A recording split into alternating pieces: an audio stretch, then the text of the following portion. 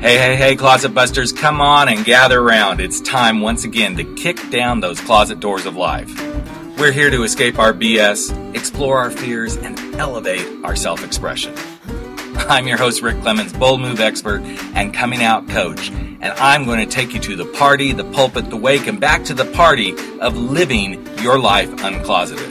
So come on, grab hold of yourself and get ready to step out, step up, and step into living your truth as we explore more stories, tips, and tricks for living your life uncloseted. Now let's get to the show. Hey, closet dwellers and bold move makers. It is time once again for Life Uncloseted. And I just have to say, sometimes you gotta go out there and create a revolution. And sometimes those revolutions are not the kind that you think. Sometimes it's about realizing that being a boy and being forced to attend schools in a girl's uniform, or being a girl and having to pretend that you're not really who you are, those things just don't work.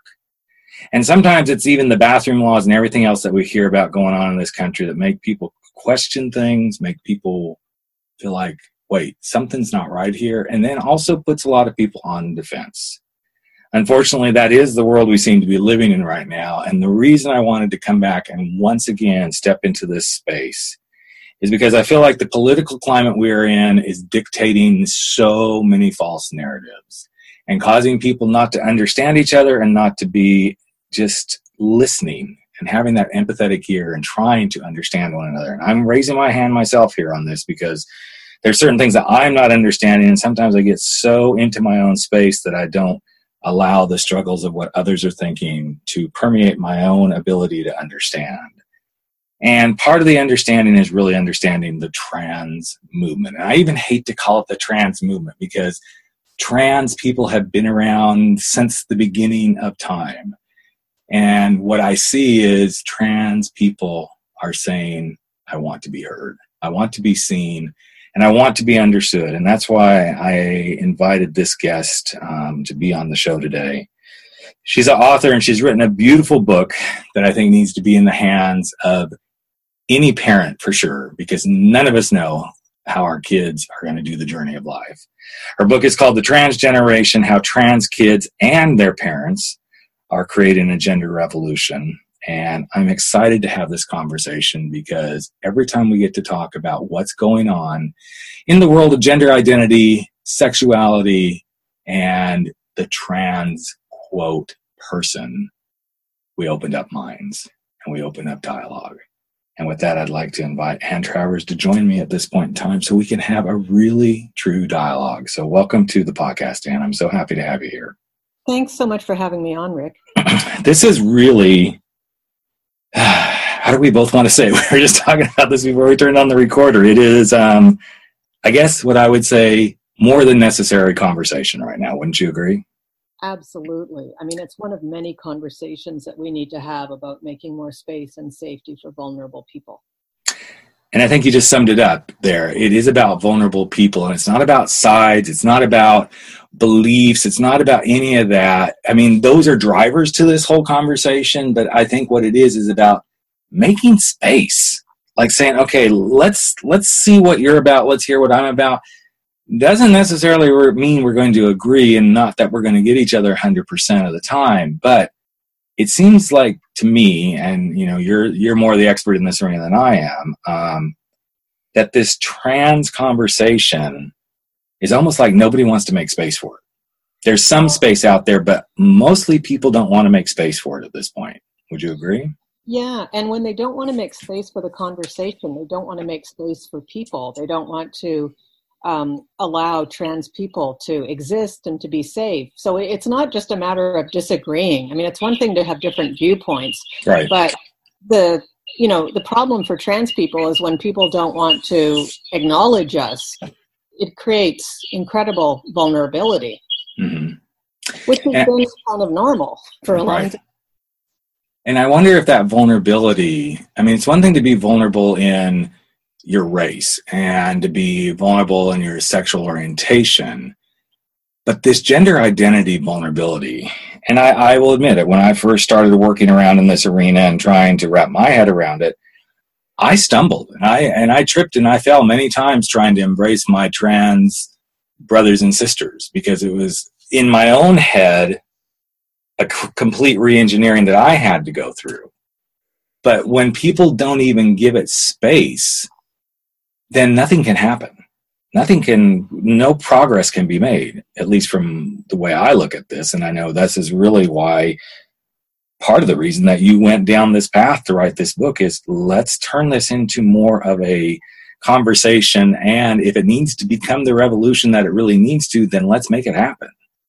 Yeah. I mean, I think people's taken for granted assumptions about there being only two sexes and that there are, limited ways to be each of those sexes are so ingrained.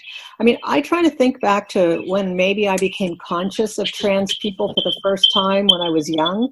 Mm-hmm. And the only image that I have in my mind is of these absolutely depraved, mentally ill people.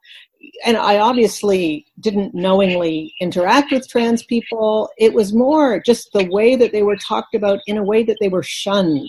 Mm-hmm. That this was so beyond the pale.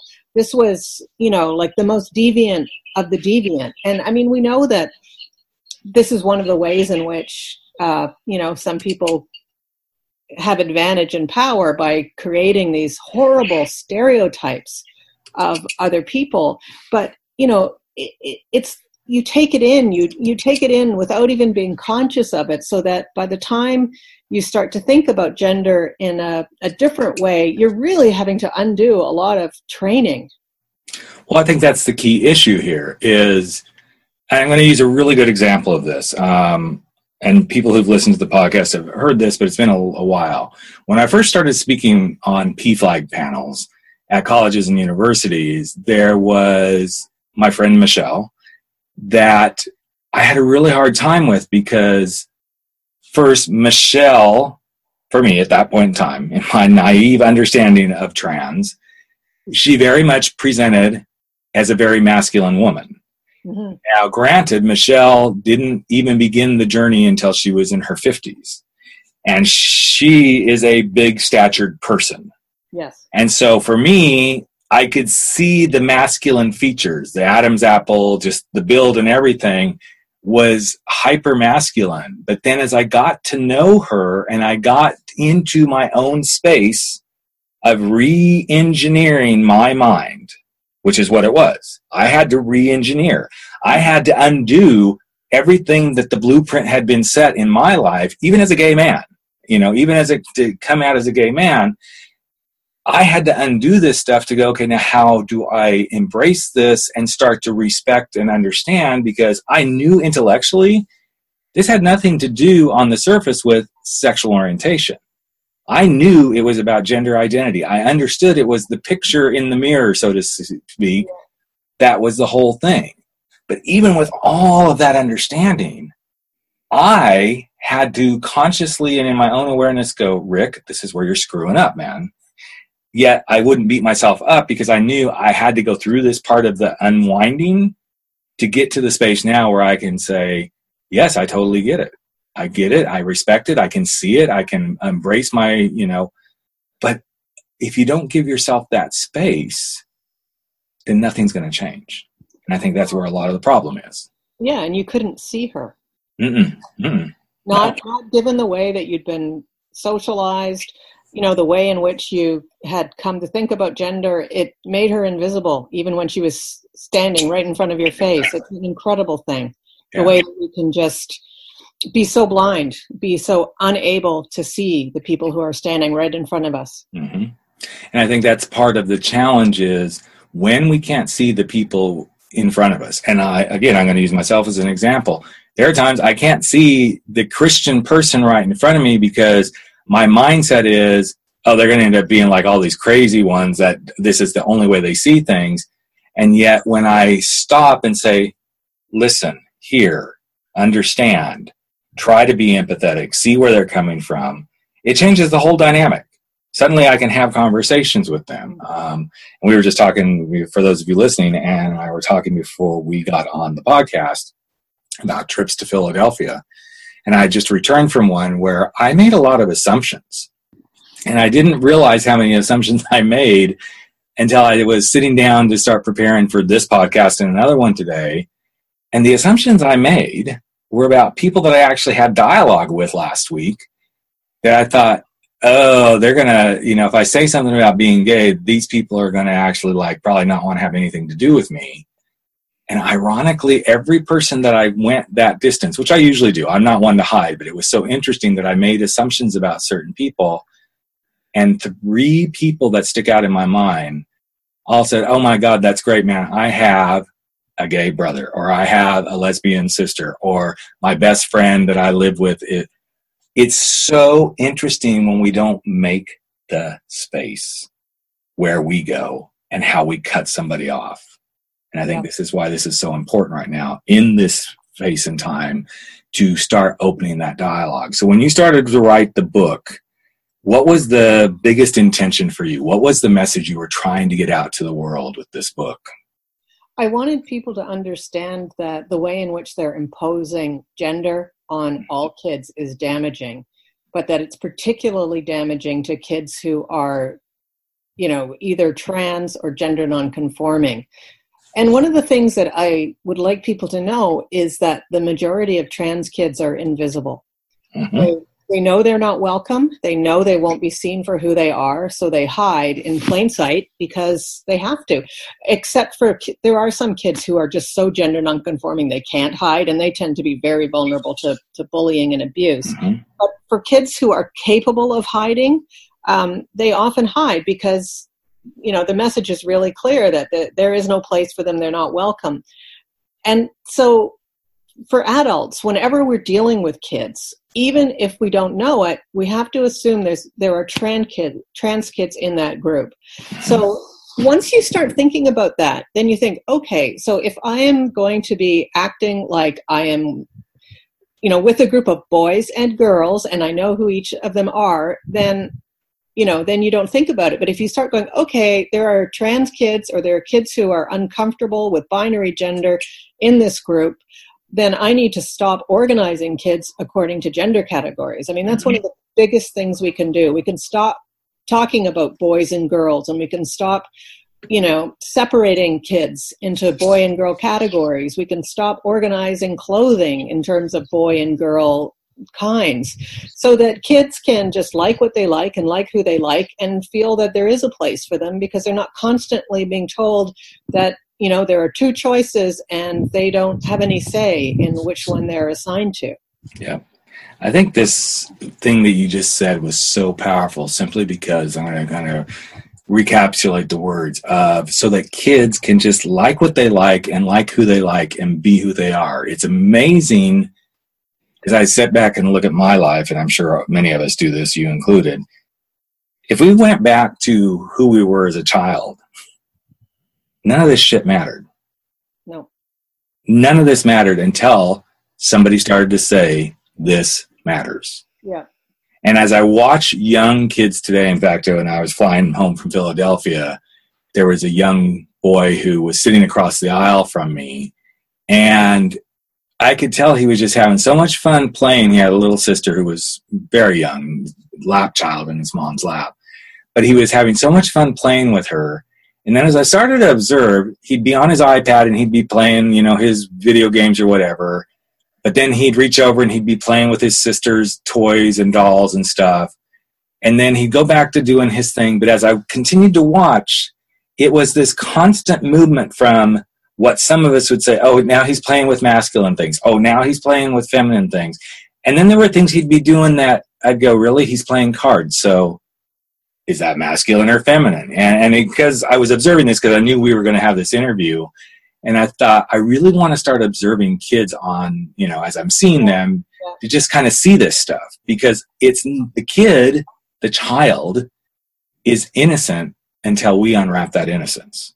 Well, they're just exploring the world, but they get messages about gender so early. I mean, even before, these, gender reveal parties, like at first I thought people were having parties to celebrate their trans kid coming out. And then I realized, no, this is the in utero. Oh, we're having a boy or a girl, as if that tells you anything about the kid.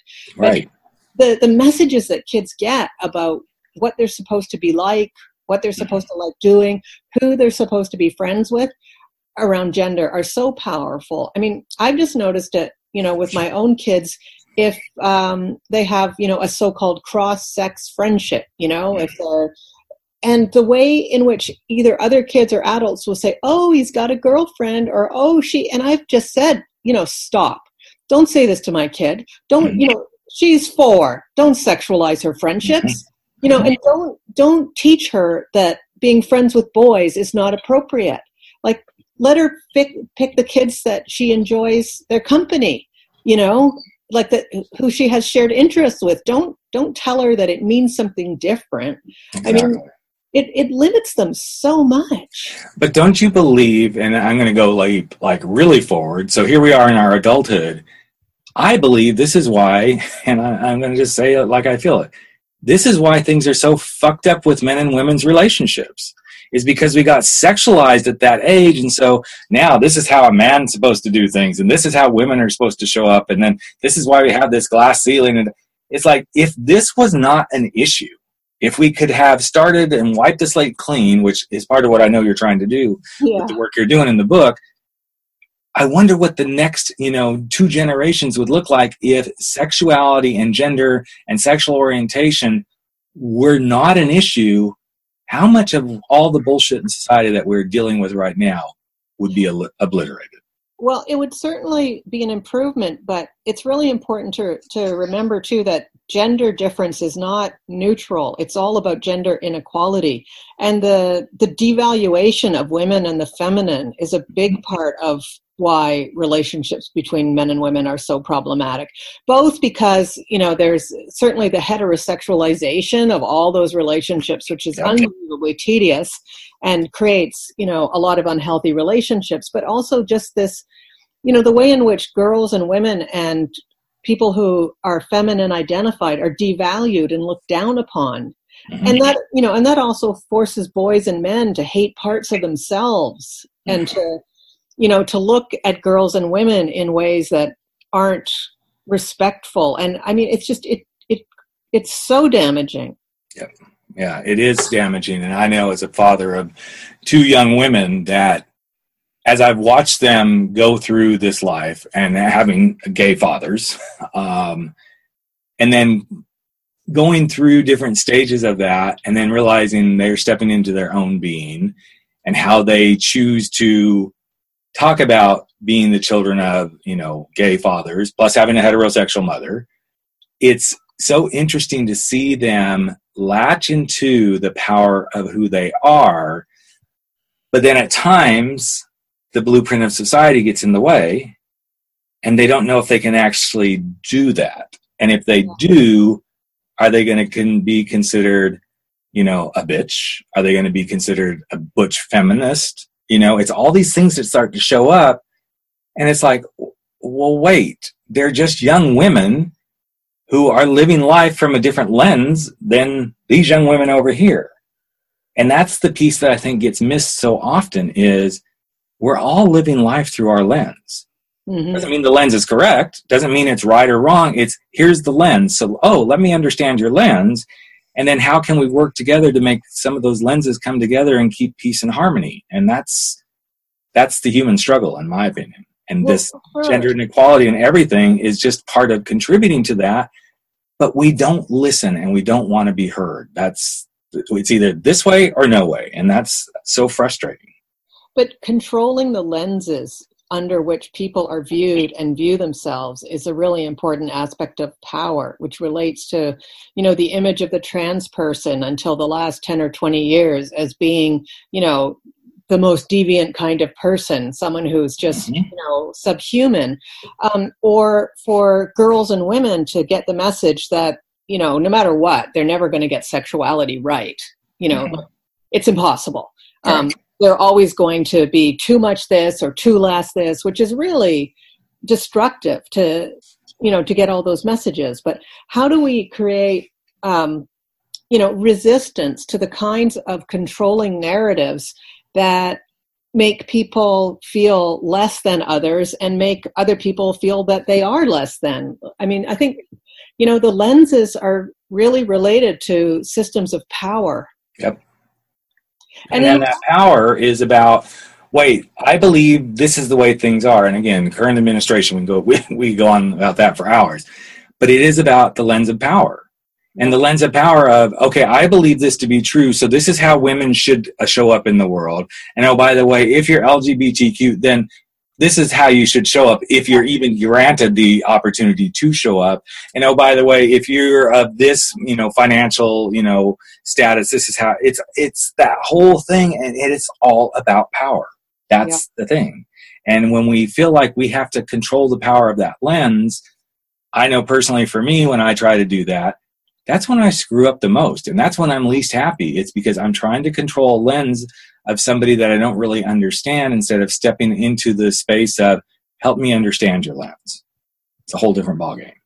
Yeah, and also forming community and coalition with other people helps you build an alternate lens that creates more space. I remember when I first came out as a lesbian, oh my God, it's like my world got so much better because the way that I was able to show up more fully and the way in which I was able to be critical of this assumption of, heterosexual normalcy and what it meant to be female and all that kind of stuff. For me, it was unbelievably liberating.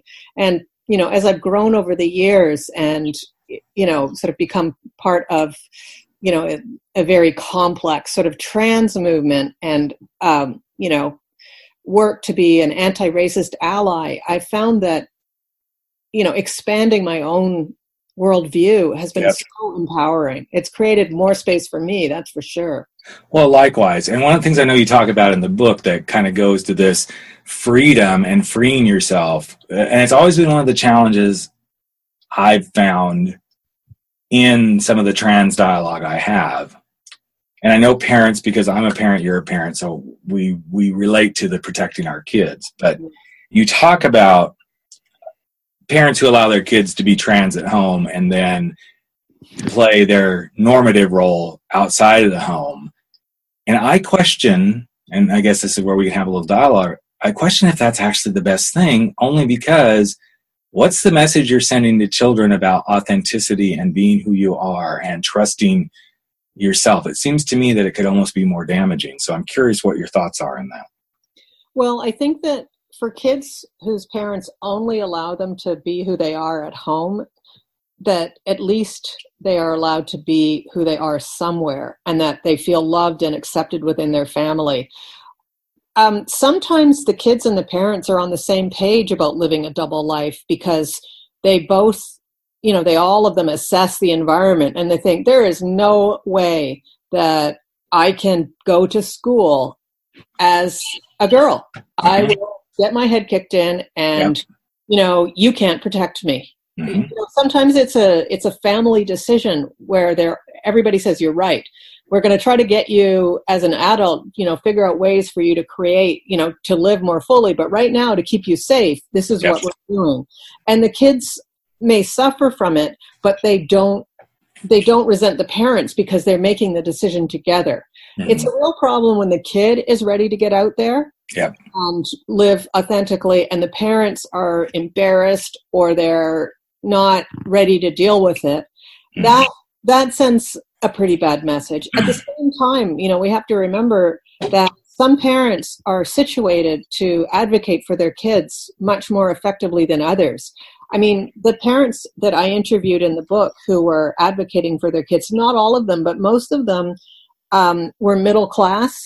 They had access to resources. They understood the way in which institutions worked. Mm-hmm. They were familiar with them. I think if you're a single mom who is working in a low-wage job where you can't take any time off because you'll lose your job, and you've got a kid who is trans,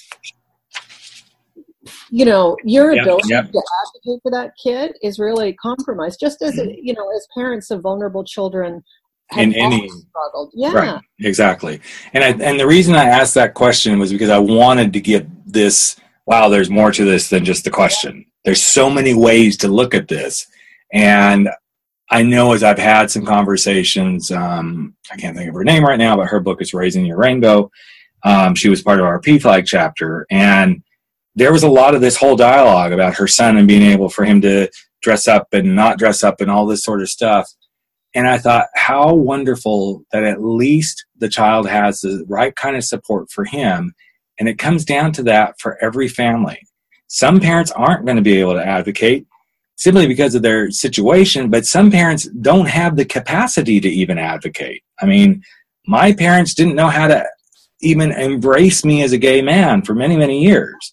And once I got past that, oh, this is just bullshit, and realized they just couldn't do it. Yeah. I need to realize they couldn't do it. And so for someone to say, well, if you have a gender nonconforming or, gender queer child or trans child, you need to be in there doing this, this, and this. I'm like, that would be great. But if the parent doesn't have the capacity, then let's find that child and that parent the right kind of support for them to create that and find what works for them and their family unit.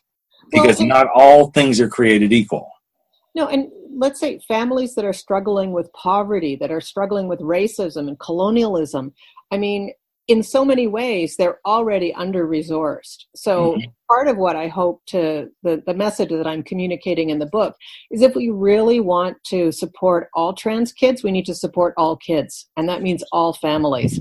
So nobody should be living in substandard housing. Nobody should be struggling to access basic health care, etc. I mean, it's really important to think about trans kids as being in every single population. And the trans issue is not just, in most cases, is not the only issue that kid and that family is dealing with. And, the other issues that are difficult for them get in the way of them being able to support the trans kids. So my perspective is quite anti-poverty, anti-racism, anti-colonialism, all of it. Yeah, all of it. Yes, because there is no path that says, oh, with this socioeconomic income and this, oh, okay, there are no trans here. It's everywhere. Yeah. Just like there's gays and lesbians everywhere. Just like there's kids with autism everywhere. Everywhere. Yeah, the thing is we tend to start to put these buckets, which we need the buckets so we can identify, okay, where's the challenges, where's the issues. But then suddenly, what I perceived is my daughter struggles with anxiety and depression, and it's very rampant. I could leave her in that bucket, but she's so much more than a child that suffers from that. She suffers from, sometimes too much pot use. Sometimes she suffers from just not being motivated. Well, when we start to put all these things together, it's just a child. Yeah. It's just my kid. Now, because I understand some of these things, then I can go find the way to best advocate for her. But when people say, oh, it's the gay kid and this is why it's happening and this is because of the population. No, you can't go and just compartmentalize it so much, because that's not good for the child either, because they need the holistic approach. At least that's my opinion. There's a holistic part of, okay, you happen to be gay or you happen to be trans. Oh, and you also, oh, wow, your family has lots of money. Oh, and also your mom is one of the best advocates for, breast cancer or whatever. It's just another piece of the puzzle of who they are. This isn't everything that defines that child or person, for that matter. And what often happens is that the most privileged trans kids, who are granted very vulnerable, tend to get most of the exposure in culture. Their parents tend to be relatively well off. They're more likely to be white. They're more likely to be binary gender conforming. And it's easy to think that the issues of trans kids are just about gender if you are just looking at those kids. But, as you said, trans kids are in every population. They're everywhere. Mm-hmm. Mm-hmm. So as you started to put the work together on the book, what was something that kind of shocked you the most as you started doing all this work? Nothing, to be honest, really shocked me. It was more what moved me. Mm. So what moved you? The kids and the parents, because I only talked to parents who supported their kids. Mm. Yep. I didn't look for people who didn't support their trans kids, but I did talk to some kids whose parents didn't support them. But I don't know. I think every kid and every parent I talked to was a really special person. And, I know it could sound trite to say, oh, everyone I interviewed was so wonderful, but there's something amazing about really talking to somebody about their lives, how they're living, what's important to them. Mm-hmm. And, I was moved by so many different things, by kids who showed tremendous courage, by kids who'd suffered so much, by parents who had suffered so much because they couldn't protect their kids, for parents who had, developed resources for other parents. Some parents of trans kids had ended up taking in trans kids who had been kicked out of their family. So it was just an incredibly moving experience to get to know the kids that I interviewed and the parents that I interviewed. And in a lot of ways, if you want to understand what the society you're living in is like, interview, a wide cross section of really vulnerable people in that society, and it's an incredible experience. Yeah, I remember years ago I was on the board of directors for a at-risk youth home in the town I lived in, and I had kids, coming in that home all the time. I wasn't there all the time, but when we'd be there for board meetings or other stuff, helping with activities, and I could pick out the gay kids, the lesbians, the trans kids in a heartbeat, because you could just see that edge to them of they're here, but there's that something else. Yeah. And I know part of that was probably because I'm part of the community and I could spot it, but I'll never forget one interaction I had with a young trans person, and we were in a board meeting, then we took a little break, and then the gal that I did a lot of work with, she goes, I got to go. And I'm like, why? What's going on? And she goes, I've got to take care of her because all she needs is a wig. And I'm trying to get some money so we can just get her a wig so she can feel herself. And I remember just saying, here, how much are you talking? How much do we need? She goes, I need like just $25. And I gave her $20 because that's all I had in my wallet. I said, just go do it. By the time we got done with our board meeting that day, she had gone and got the wig, and I walked out, and this beautiful child, and that's what I'm going to say, beautiful child, because I don't know what that person ended up identifying as. Just the demeanor of that child once I walked out of that house was glowing. Yeah. They were happy. Yeah. They were being who they are. And I'm using those pronouns because this is some of the thing I still struggle with it when people say, use the pronouns they, them, their. But I'm saying that because I want people to start to get used to this, that some people may not say I'm a him or a her. They just don't identify that way. And that's okay, because it could be they never will. It could be for where they are in their particular chapter in their life. This is where they've got to be to help themselves process. And if we don't make room for these kind of conversations, we are going to be a society continually stuck in it's either A or B, it's black or white. And there is no black or white. No, and I think if we were to start using they, them, their for people who haven't told us what pronouns they prefer, just as a default, until we say, I'm using they, them, their. Is that right for you, or would you prefer? And they tell us, then we need to use the pronoun they prefer. But if we're just talking about people randomly and started to refer to them as they rather than she or he, I think that would be a really good change. Mm-hmm. It's interesting because my daughter started college a year ago here in San Luis Obispo, and I remember the orientation 2-day visit that we did in the middle of summer, walking into the big auditorium where parents and kids and everybody were in there. And the vice president of student affairs got up to the microphone and he said, my name's Keith, and I identify as he, him, his. And I remember some parents around me kind of looking at each other going, what is that? And I knew then that this was, first I knew it was a good school no matter what, but I knew then that my daughter was at least in a place that was attempting to be progressive and attempting to open the dialogue. And is it difficult? Yes, at times it's very difficult, because it's like, this is, again, the blueprint has been laid for all of us.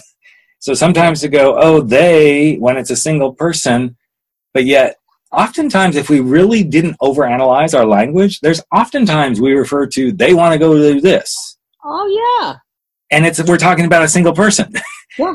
But because it's been called out that this is how some people want to be referred to, suddenly it's like this big issue. Yes, it's going to be a change, but once we kind of get comfortable and realize how important it is for this person, then it's just a matter of respect, plain and simple.